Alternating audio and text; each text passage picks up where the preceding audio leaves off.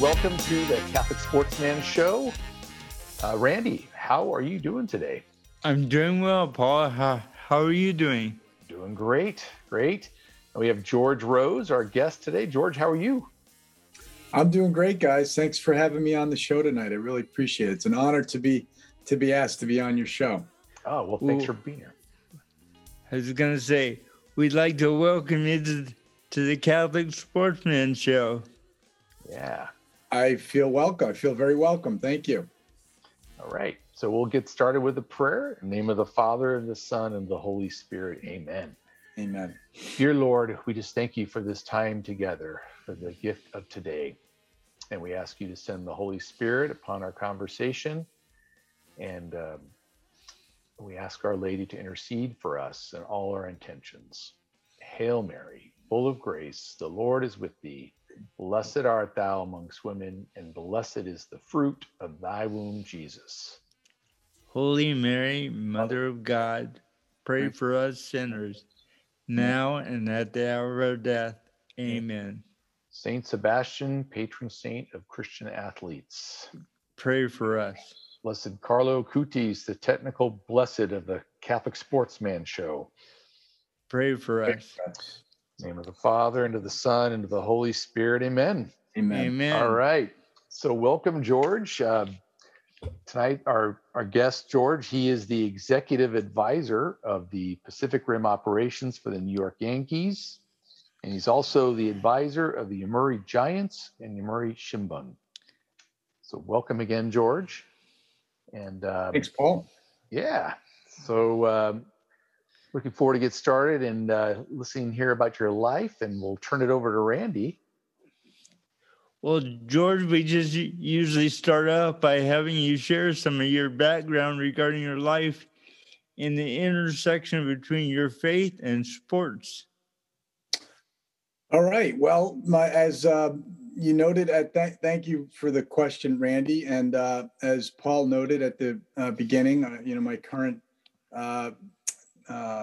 career is with the New York Yankees and also with the Yomiuri Giants and the Yomiuri Shimbun, which means the Yomiuri newspaper in Japanese. And the Yomiuri newspaper owns the Yomiuri Giants, kind of the way the Chicago Tribune used to own the Cubs before the Ricketts family bought them. But so I first started working with the Yankees back in 1998. And, I grew up in New York on Long Island as a Yankee fan, believe it or not. And if you remember the name Hideki Arabu, he was a pitcher for the Yankees. He came over from Japan in 1997 and joined the Yankees in the middle of the season. And he started out really great, his first, handful of games, and then he ended the season not so great and didn't make the playoff roster. So Mr. Steinbrenner at the time fired the translator, who was a Japanese guy who I became pretty good friends with. But, that's kind of when the boss was still in his heyday. And that was, he fired him. And I had a friend. So it was in all the newspapers in New York at the time that he got let go. And I had a friend who went to Catholic University with Brian Cashman, good friend of mine, Peter Forlenza. So Peter called up Brian and said, hey, I know a guy who speaks Japanese, and I had lived in Japan after college. I went to Holy Cross in Massachusetts. And after college, I moved to Japan and was a teacher on the JET program, a Japan exchange and teaching program, for a couple of years. So I learned Japanese when I was there and worked for import-export company in New York for a while. And I was actually getting an MBA at Columbia at the time, at Columbia Business School. And the Yankees called, and I went in for an interview. And that was November of 1997. And Brian, believe it or not, was still the assistant GM at the time. So I interviewed with Bob Watson, who, if you guys are baseball fans, I'm sure you know his name, the great baseball player. He was the GM. So I interviewed with him and the PR director and with Brian, and then didn't hear anything for a few months. And I stayed in touch with Brian over the winter, and he was promoted to GM that winter. Bob Watson resigned. And the following February, I was about a month into my last semester of business school, getting ready to graduate in May. And Brian called and said, hey, this was like a Wednesday. And he said, hey, can you go to spring training on Friday? Oh, wow. And I'd been touching base with him, every, few weeks or once a month. And he's like, sorry, no update. And then, of course, the way the Yankees operate, it's like, yeah, can you leave in 2 days, uproot and change everything. So I did. And I went down to spring training for pitchers and catchers. Hideki and I got along pretty well that weekend. And then I basically didn't go back to business school for 2 years. I took a 2-year leave of absence. And I was with the team during the 1998 and the 1999 seasons, which, if you're a baseball fan, those were like unbelievable years with the Yankees. That's when that dynasty in the late 90s really solidified. We had won the World Series in 96, lost to the Indians in 97, famous, home run that Sandy Alomar hit off Mariano Rivera to knock us out of the playoffs that year. But then 1998, we had the most wins in the regular season and ever for a team to also win the World Series. So we were 114 and 48 in the regular season. And then we had 11 and 2 in the playoffs. So our final record was 125 and 50. And it was a stupendous time to be with the Yankees in 1998, and especially my first year. And then in 1999, we won again. And it was just, I had the best job in New York for 2 years, without a doubt. Oh, yeah. So after that, those 2 years, I went back to business school and I got my MBA. I had 1 semester left, went and finished that, worked on Wall Street for a little while, then went into real estate, was kind of a regular guy in the business world. And if you remember, in 2003, the Yankees had signed Hideki Matsui as a free agent. He came from the Yomiuri Giants, and they actually offered me the job to be his translator again that year. And when he had his opening press conference with the Yankees, I helped translate that. And it was, very tempting, but I was getting married that summer and I couldn't, I had my own business at the time and I couldn't just pick up and leave everything again. So I actually, unfortunately, had to turn it down.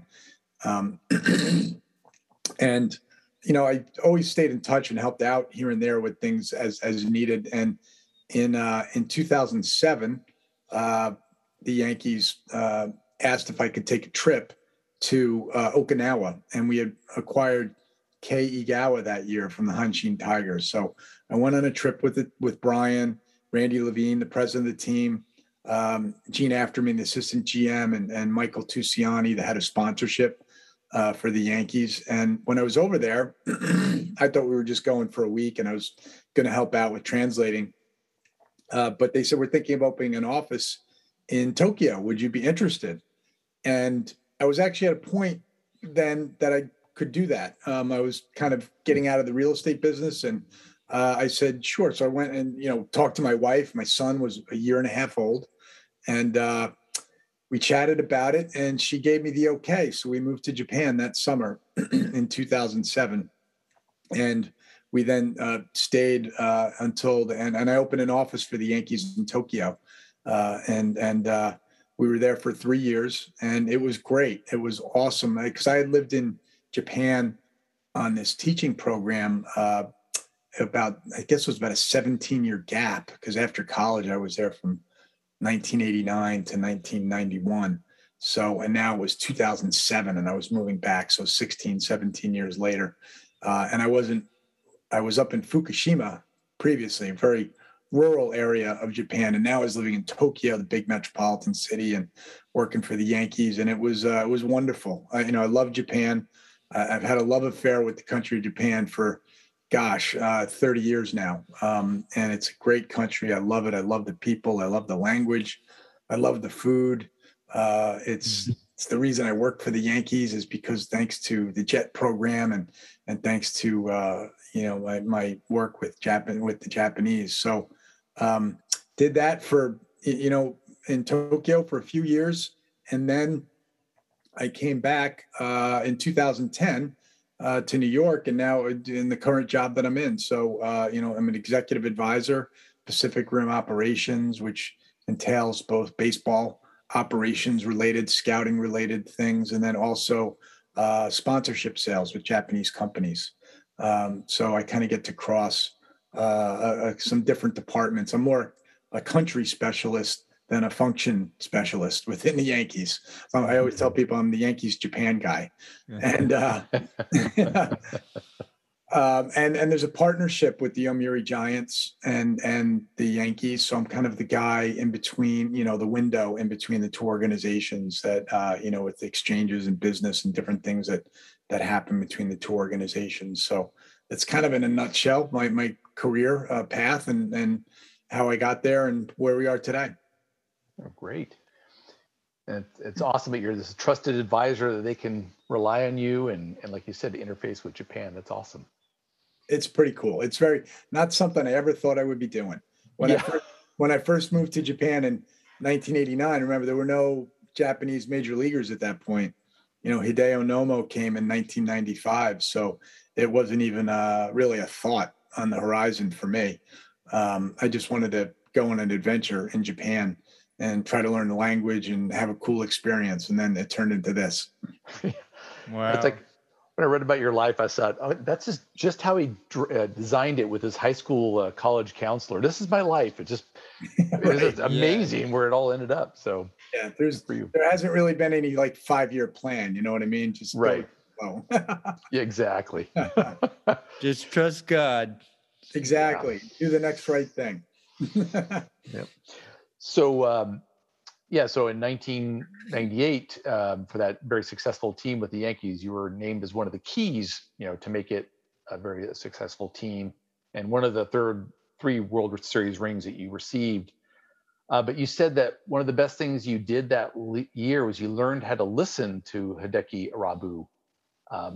Can you share a little bit about that? Like, how did you pick that up? And of course, how can Randy and I be better husbands and listen better too? So exactly. Yeah. Not just you guys. It's easy to do when it's not your wife, right? Right. So to my great surprise, after the 98 season, I lived in Manhattan on the West Side on 54th Street and 8th Avenue, which is Hell's Kitchen. And I lived there for 10 years. And so, and during that time, so I was walking down the street at a newsstand and I saw Sports Illustrated had the World Series commemorative issue with Scott Brocious holding his arms up after he hit a home run. He was the MVP of the World Series that year. So I said, oh, cool, let me pick this up. So I picked it up and brought it back to my apartment, and I'm reading through it. And they had one article, is that 10 keys to the 98 season, to the best team ever. And I'm reading it, and then number 7 was interpreting Irabu, which was me. They said, wow, it was one of the 10 keys, because Hideki had been kind of up and down the year before in 97. And he had a very good season in 98. He was one of the starting 5. He went 11-9. His ERA was 4.06. I think he had probably close to 200 innings. He's contributed really well to the team that year. And he being a good listener was actually because Hideki loved to talk, actually, and Japanese isn't my first language either, so it was easy just to listen a lot. And he just wanted to be have somebody to talk to, and I was the only person in the clubhouse who understood Japanese, other than the writers when they would come in, at different times. But so when you're a translator for a player, it's like being a married couple in a way.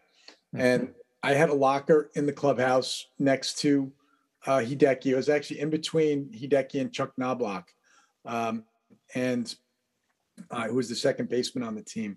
And I traveled with the team everywhere. I mean, I was as close as you could be to being a player on the team without actually being a player. It was, and I had a bird's eye or a front row seat to, what's considered the greatest team of all time. And it was awesome. What a great experience. What a great group of guys. And it just, it was, I don't know, it just kind of came naturally. Hideki was pretty easy to go along with. We, when we were on the road, we would spend a lot more time together because we'd eat breakfast or eat a late breakfast, every day together on the road. And then, you get up, usually get up, 9, 10 o'clock and then eat breakfast, hang out at the hotel, maybe go do some shopping or whatever, and or meet some other guys. And then you go to the ballpark around, 2, 3 o'clock, and then you're there till, the game is over at 10 o'clock. By the time you get home, it's usually midnight, so you're on like a different schedule than the rest of the world, but you end up spending a lot of time together. So it's important to be able to get along. And, we did, thankfully, and it made the whole experience go really smoothly. Cool. That's great, George. I was wondering if you can comment on what the Japanese players coming here did to integrate cultures between the U.S. and Japan, and how do you personally approach bringing the two cultures together? Sure, that's a good question. It's, when you come here from Japan, so I went through the experience when I was a teacher in Japan, and I lived in Fukushima, and I was only American in a town of about 35,000 people. And so I knew how difficult it could be at first, right? And it's just really basic stuff, like not being able to speak to people because you don't know the language. Going to the supermarket and going to a Japanese supermarket for the first time when you can't really read what's on most of the packages, and a lot of the food is food that you've never seen before. It's nice to get help from, some of the English teachers I taught with who would help me and showed me the ropes and things like that, So, and of course, food is always actually a really big thing with Japanese baseball players because Japanese food is so unique, and it's really, that's one thing that they always want to know is where they can, get Japanese food. They're not ready to come over here and start eating, Big Macs and French fries and stuff like that. It's not, part of the regular diet over there. So I think for a lot of Japanese players too, it's kind of important to them in a way to be in, if they can, to be in a city where there's, a Japanese community too, like New York is pretty easy place for a Japanese person to live because there's a lot of Japanese expats here. There's a lot of Japanese restaurants. There's like a lot of people around, as opposed to, Kansas City, which is a great city, but there's not a lot of Japanese people there and there's not as much Japanese food. So it's just not as easy, it's not as familiar. So I think you see, LA, Shohei Ohtani right now, he's out in Anaheim and Orange County. There's a big Japanese community out there. So I think they try to, if they can, get into those kind of cities, if they can. Yeah, that and makes sense. I guess I would add, Randy, it's, and that's just the lifestyle part of it. Then there's the baseball part.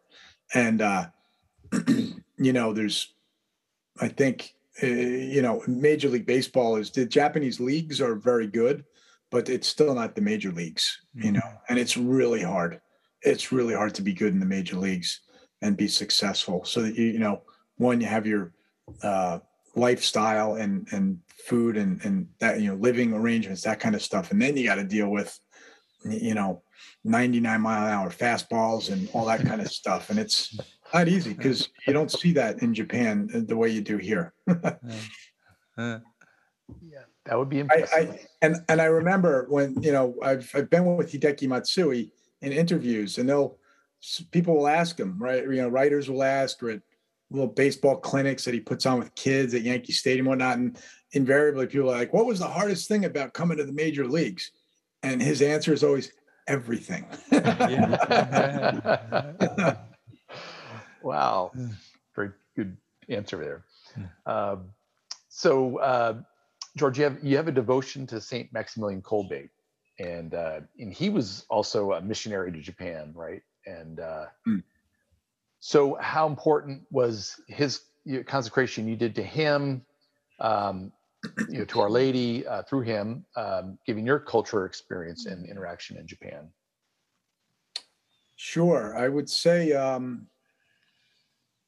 my devotion to St. Max didn't really come about, I mean, maybe through Japan, but not consciously to me. But I guess a number of years ago, I went on a retreat in Malvern, Pennsylvania. There's a layman's retreat house. It's actually the largest lay retreat house in the country. I think it's about 130 acres or so.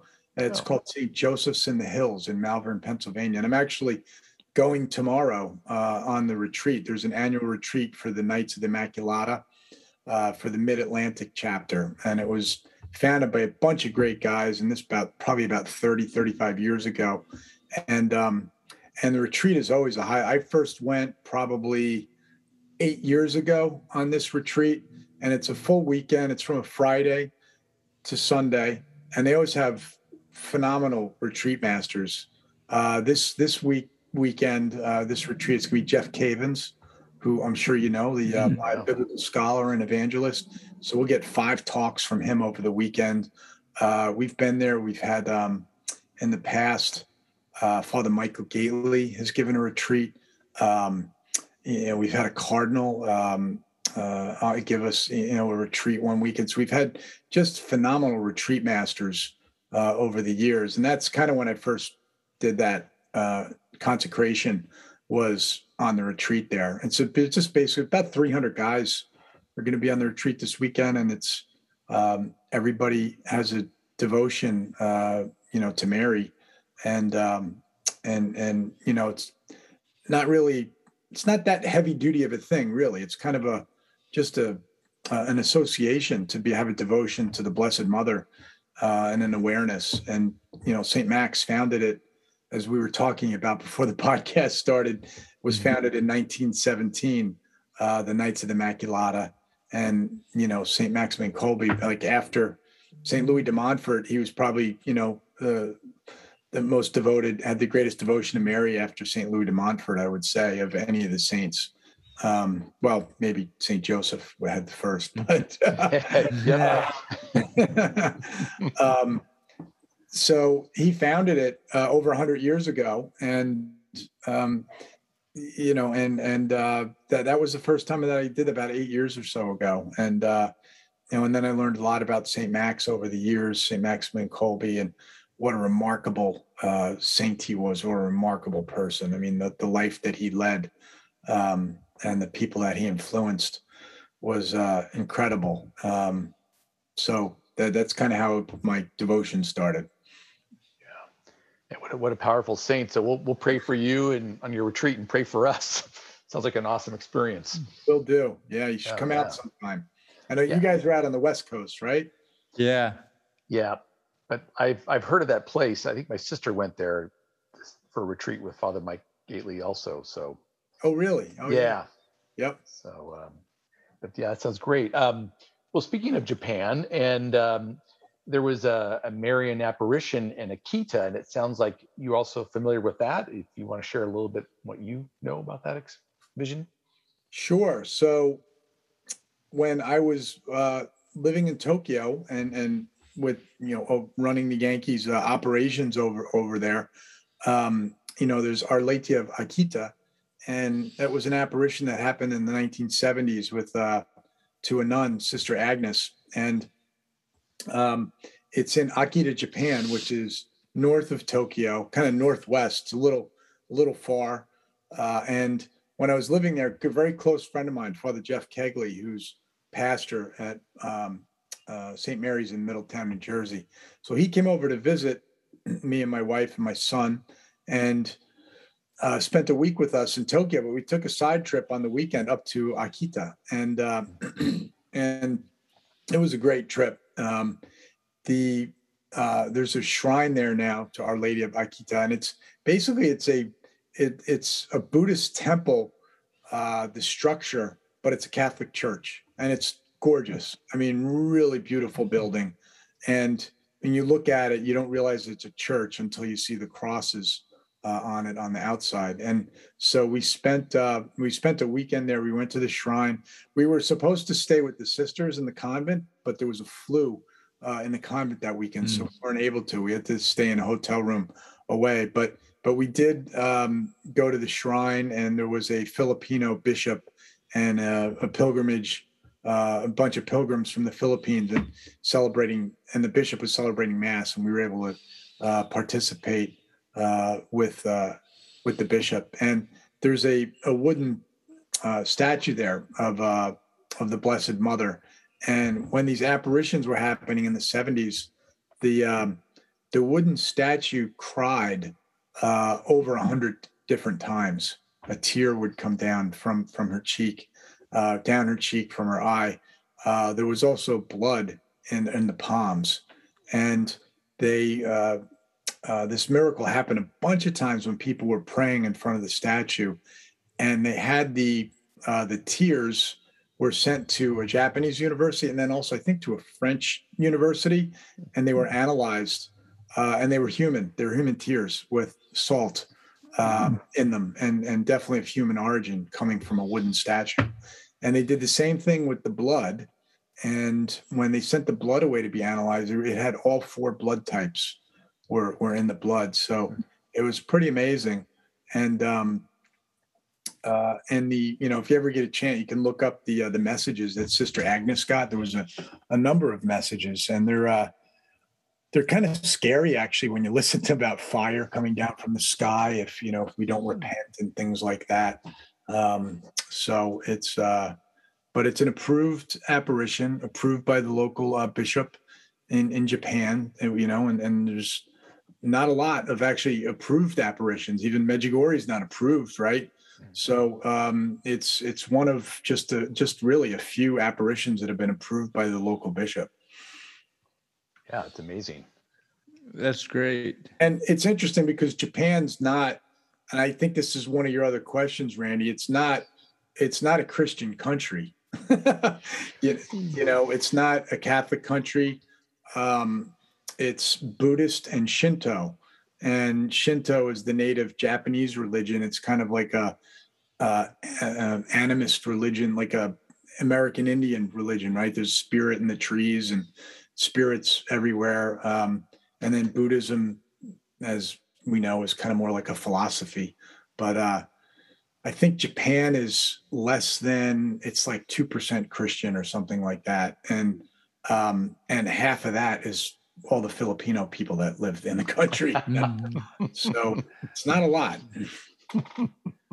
So I was going to say, I guess you're saying that the Catholic Church in Japan is not very big. It's not. We were when we lived there, we were members of the Franciscan Chapel Center, which is in Tokyo. It's the largest English-speaking parish in Japan, and it's Franciscan. There is in New York City, there's St. Francis of Assisi Parish on 31st Street near Penn Station, and that's the mother church. So the parish in Tokyo is kind of like a mission church to that one. And especially in northern Japan, there's not a lot of Catholics. So when the Jesuits landed in Japan, it was down there like Nagasaki and Hiroshima. In that area, it was south. So there's more Catholicism down in those areas than there is north or even like in Tokyo. Wow. Makes sense. You said sanctifying grace is everything, and your grandfather said faith is a gift. How do you share that faith and grace in your life and in your family and in your work? Did I say that? I thought so. Yeah. We thought so. We read it somewhere. Well, sanctifying grace is everything, right? Without that, we're what do we have, right? We can't earn it. So it's a gift, really. And my grandfather, who is an immigrant from Ireland, and he was a Thomist actually, and he taught at Notre Dame for a little while after he got his PhD and in the 1940s, and then he taught at Queens College, and his specialty was Thomism.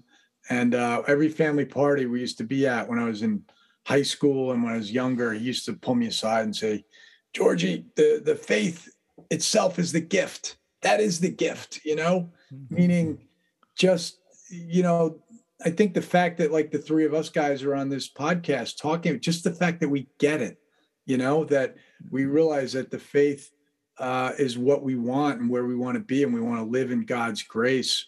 That is the gift. How many people don't see it? They don't. It's like if you could, put grace in a bottle and put the lid on and give it to people, you would. Yeah. It's like lightning striking. Sometimes you don't know where it's going to strike, but that's, yeah. And I always remember that. And to be honest, when my grandfather used to tell me that at the time, I was like, yeah. Okay. Yep. Didn't really, get it, to be honest. It was later in life, that those seeds that he planted in me began to bear fruit, and that I realized, and that gives me a lot of hope, even with my own people in my family or other people I'm speaking to. You just never know when those seeds that you're planting or talking about are going to take root. I mean, they are taking root, but you never know when they're going to start to blossom. Right. Amen. Yeah. You may not see it because you get too big of a head. If every time we open our mouth, someone becomes more faithful, but yeah, they may just take a while to bloom. Yeah, and life happens, right? And then we hit our bumps in the road, and when you're difference between 16 and 55, and all the experiences that you have, and the suffering that we experience and all that, and that's really right when you come back to your faith. And it's like, I was very lucky. My parents sent me to Catholic school when I was growing up, both high school, grammar school, high school, and college. And it's there, like when and I really fell away from my faith in my 20s. Like when I went away to college was when I stopped going to church. And I really didn't start going back until I was in my early 30s. So it was a long time where I just fell away. And not that I didn't believe in God. I just, it wasn't that important to me. I wanted to be out and party and do my own thing. And that's what I did, until I kind of hit bottom, honestly, when I was in my late 20s, with alcohol and drugs. And I got sober. I got sober in my late 20s. And then I came back to church, and I needed it, and it all came flooding back when I did, thankfully. Oh, amen. What a beautiful Praise journey. God. Yeah. And you mentioned about suffering, and you had shared earlier that right now you're battling lung cancer. We had lost our co-podcaster Jeff to cancer earlier this year, and you in this journey, and we rely on our faith. Thank you, parents and grandparents, for giving us this gift of faith. You have a relationship with Blessed Michael Sapokcho. Yes. Yeah. Yes. And you want to just share that journey and how that is going? Sure. Well, I was diagnosed, I guess, about 5 years ago with lung cancer. And, I was down at night. It could be from 9/11. I was down in 9/11 when that happened, working on Wall Street, and, was in the big dust cloud and kept working there for 8 or 9 months afterwards. So it's a pretty good chance it could be from that.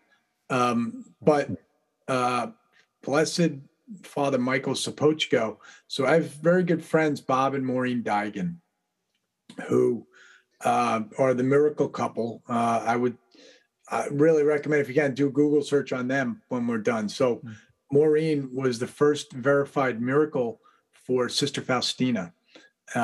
And she had a miraculous healing of her leg.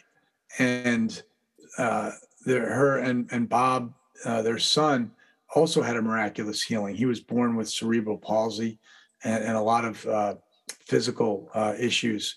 And Bob is a deacon in the church. Great man, really great man. Very strong conviction. This is back in 1981 that he needed to take his wife and his son to Poland. And there was going to be a miracle of healing. And because Maureen, I think she had one leg amputated in high school, and due to Milroy's disease, which is where her leg became very hard, almost like wood. And her second leg was in danger of having to be amputated. And so he was convicted that he needed to take them to Poland and there would be a miraculous healing. And to make a long story short, he did. And at a time, it wasn't easy to get your family to Poland, communist Poland, right? Mm-hmm. And took them to Krakow, to where Sister Faustina was buried, where now today is the Divine Mercy Sanctuary is. And the miraculous healing happened. It was verified. And, later there was a second miracle. Obviously, Sister Faustina was canonized. She was the saint of the new millennium. She was the first saint it was April of 2011 that Pope John Paul II canonized her. And so I've actually had a great devotion as well to Sister Faustina and to the Divine Mercy, and Paul, I see your picture there, and Jesus, I trust in you. That is the message. When I went on the Knights of the Immaculata retreat with Father Michael Gately some years ago, it was all about Poland and Divine Mercy and how that is the message for our times, right? And I mean, there's no more important message really than people understanding that God is all about mercy, and wants to bring them back home. And Jesus, I trust in you. And that's the big lie that Satan tries to tell people, that God doesn't have their best interests at heart, right? And that they think God is against them, and nothing could be further than the truth. And so I had this great friendship with Bob and Maureen, and they came and spoke at our parish, and I learned about her miracle and all that. So when they found out I had lung cancer, they said, George, you should pick a saint to start praying to for a healing. And actually, it'd be better for you to pick somebody who's not a saint already. So, and, so that maybe your healing could contribute to their, becoming a saint. And he said, and if you haven't heard of him, Blessed Father Michael Sapochko, he's blessed. So there's been one miracle. He needs another. And he was Sister Faustina's spiritual advisor. So Father Michael Sapochko was the priest when he was assigned to the convent where Sister Faustina was. He became her confessor, and she was already having these visions and with Jesus and conversations with Jesus. And she would bring them into the confessional booth and start talking about him. But they were, the confessions would end up being really long, and it's hard to digest all that, right? So he suggested to her, why don't you start writing this stuff down, and then we can start talking about it. So he's really the guy who gave her the idea of the diary, Divine Mercy in My Soul, was thanks to Father Sapochko suggesting to her that she write that. And Jesus told Sister Faustina in some of the visions and conversations that he's a priest after my own heart. I want you to do anything he tells you to do. And basically she had great obedience to him. And he was a phenomenal priest. And he helped put the diary together and organize it. And eventually Father Seraphim, I think it was, with the, they smuggled it out of Poland, and eventually it was approved by the Vatican and became what we know it is today. But so when I got lung cancer, I wrote a letter just asking people to pray for, explaining my situation and a little bit about Divine Mercy and how much it means to me and to my family, and asking people to pray to Blessed Father Michael Sapochko for a miraculous healing.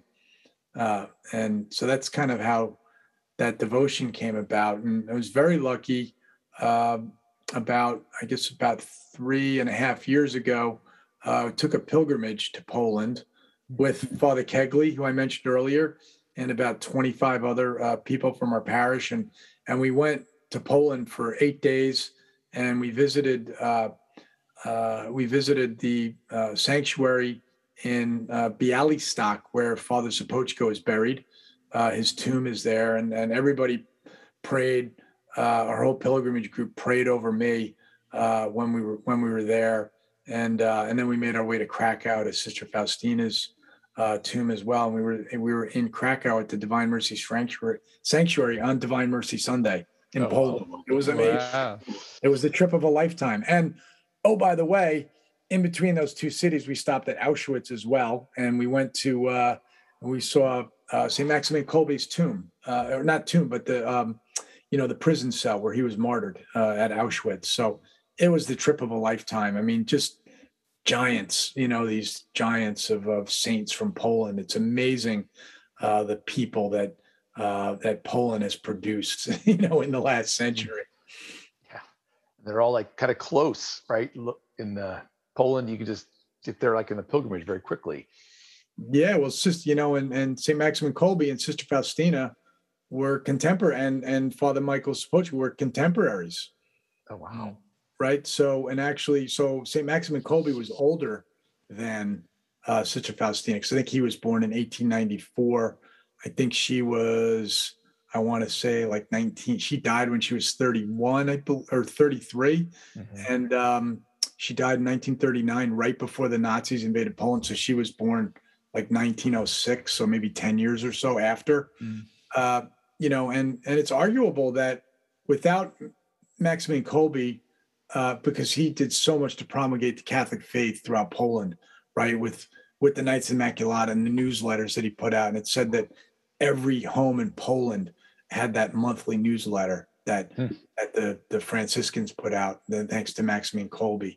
And he really, drove the faith throughout the whole country, that, without Maximilian Kolbe, there may not be a Sister Faustina. There may not be a Pope John Paul II, right? He preceded them all. So it's really, the history of Poland is incredible. And St. Maximilian Kolbe is like right at the center of it all too. It's really amazing. Yeah. What a bunch of powerful saints over there for sure. Yeah.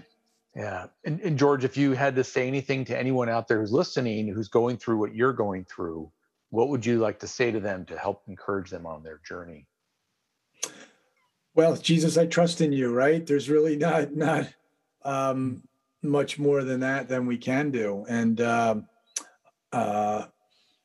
that's kind of like, with this health issue, it's one day at a time. And in some ways I would say that cancer as well, in particular, it's of